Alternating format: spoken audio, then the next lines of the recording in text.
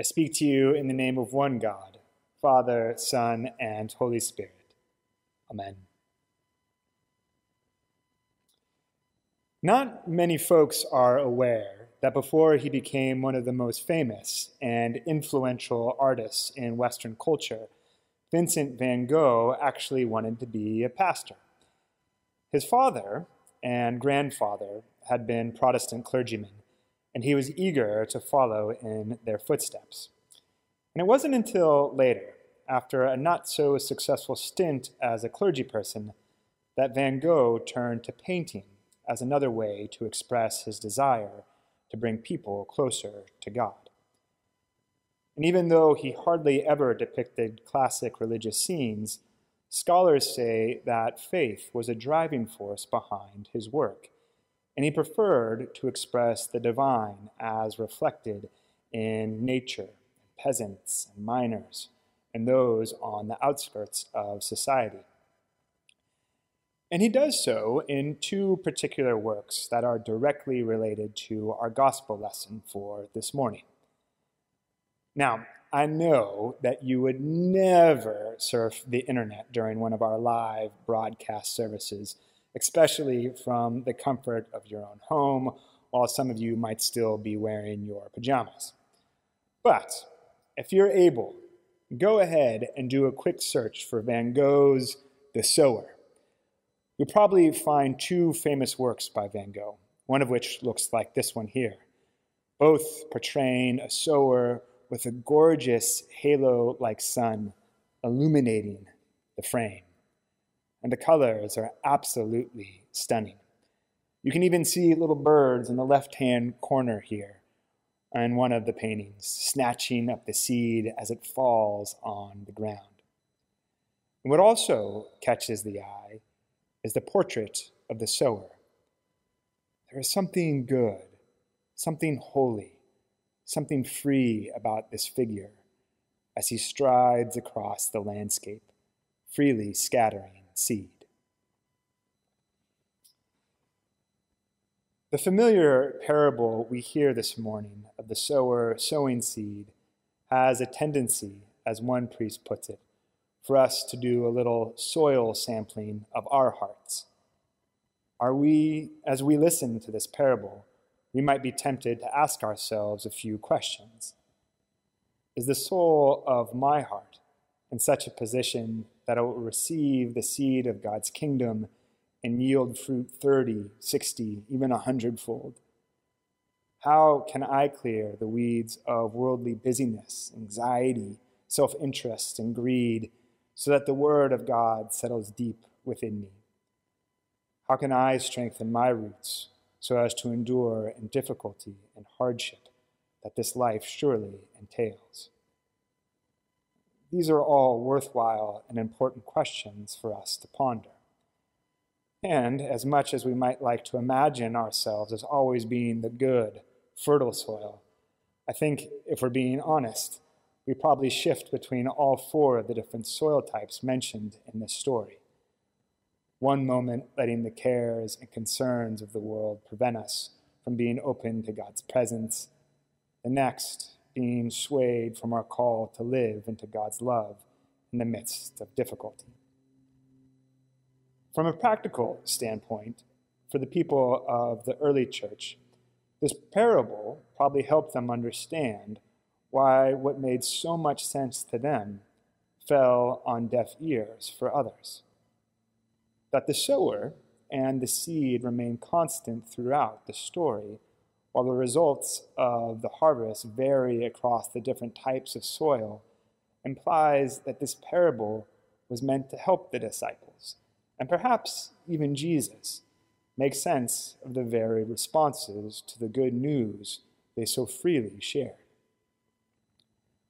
But I wonder if there is another, perhaps even more significant aspect of the story lurking beneath the surface, an aspect that has to do with the sower and the way he sows. Now, the sower's approach from a modern gardening viewpoint may seem a bit strange, to say the least. He seems to fling seed willy-nilly, even recklessly, scattering seed even in those places where it is least likely to grow. Well-worn paths, rocks, and the weeds. There's no strategic plan. There's no sampling of the soil ahead of time to ensure germination. There's no plan to maximize effort towards the area of greatest result. I mean, shouldn't this guy be a little bit more careful with what he's doing? Not this sower. There seems to be an abundant supply of seed, and the sower is eager to put it out there, freely scattering this precious seed wherever he goes. Have you ever had a moment in your life when you were overwhelmed with joy and you just need to share it? I'm thinking of when you meet a newborn baby for the first time, or achieve a hard-earned goal, or you see a loved one succeed. Maybe even watching your favorite sports team win a championship, whatever it may be. It's in those moments when we share our joy and we share it without abandon. We have plenty to go around. And that's what the sower is doing in this parable. Sharing the seed, the good news of God's kingdom in abundance. The seed is so plentiful, so precious, that it has to be sowed wherever the sower goes. Even in the midst of what appears to be overwhelming challenges and setbacks, dry path, rocks, birds that snatch up the seed. And it's this kind of abundant sowing that gives rise to a bountiful crop. When I say bountiful, I mean ridiculously bountiful crops. A tenfold harvest for a farmer meant a really good year. 30-fold was enough to feed a village for a year, and the 60-fold and 100-fold harvest mentioned in this parable meant the farmer could go and retire in a large estate overlooking the Sea of Galilee. I realize this may seem difficult given the state of our world right now. We're experiencing deaths from COVID-19, deaths from violence, there's job loss, a growing sense of division. We find ourselves in a time of heightened anxiety.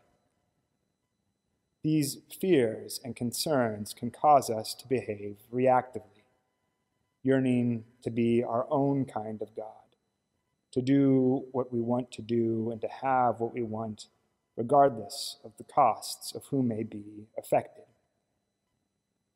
But the kind of community that Jesus calls us to throughout the New Testament, and that St. Paul talks about when he describes the body of Christ, is one in which we are engaged in building up the lives of others and the dignity of others for the good of the whole. When people are brought into relationship with Jesus, to the abundance of God's love to which he calls us, our gifts are set free for the service of others. I wonder if we might take a cue from the sower in this morning's parable. I wonder if we, like the holy sower depicted in Van Gogh's artwork, are to freely and joyfully sow seeds of God's kingdom. I wonder if we too are to share the never-ending seeds of God's love abundantly. Seeds that reminds us that we are made for one another.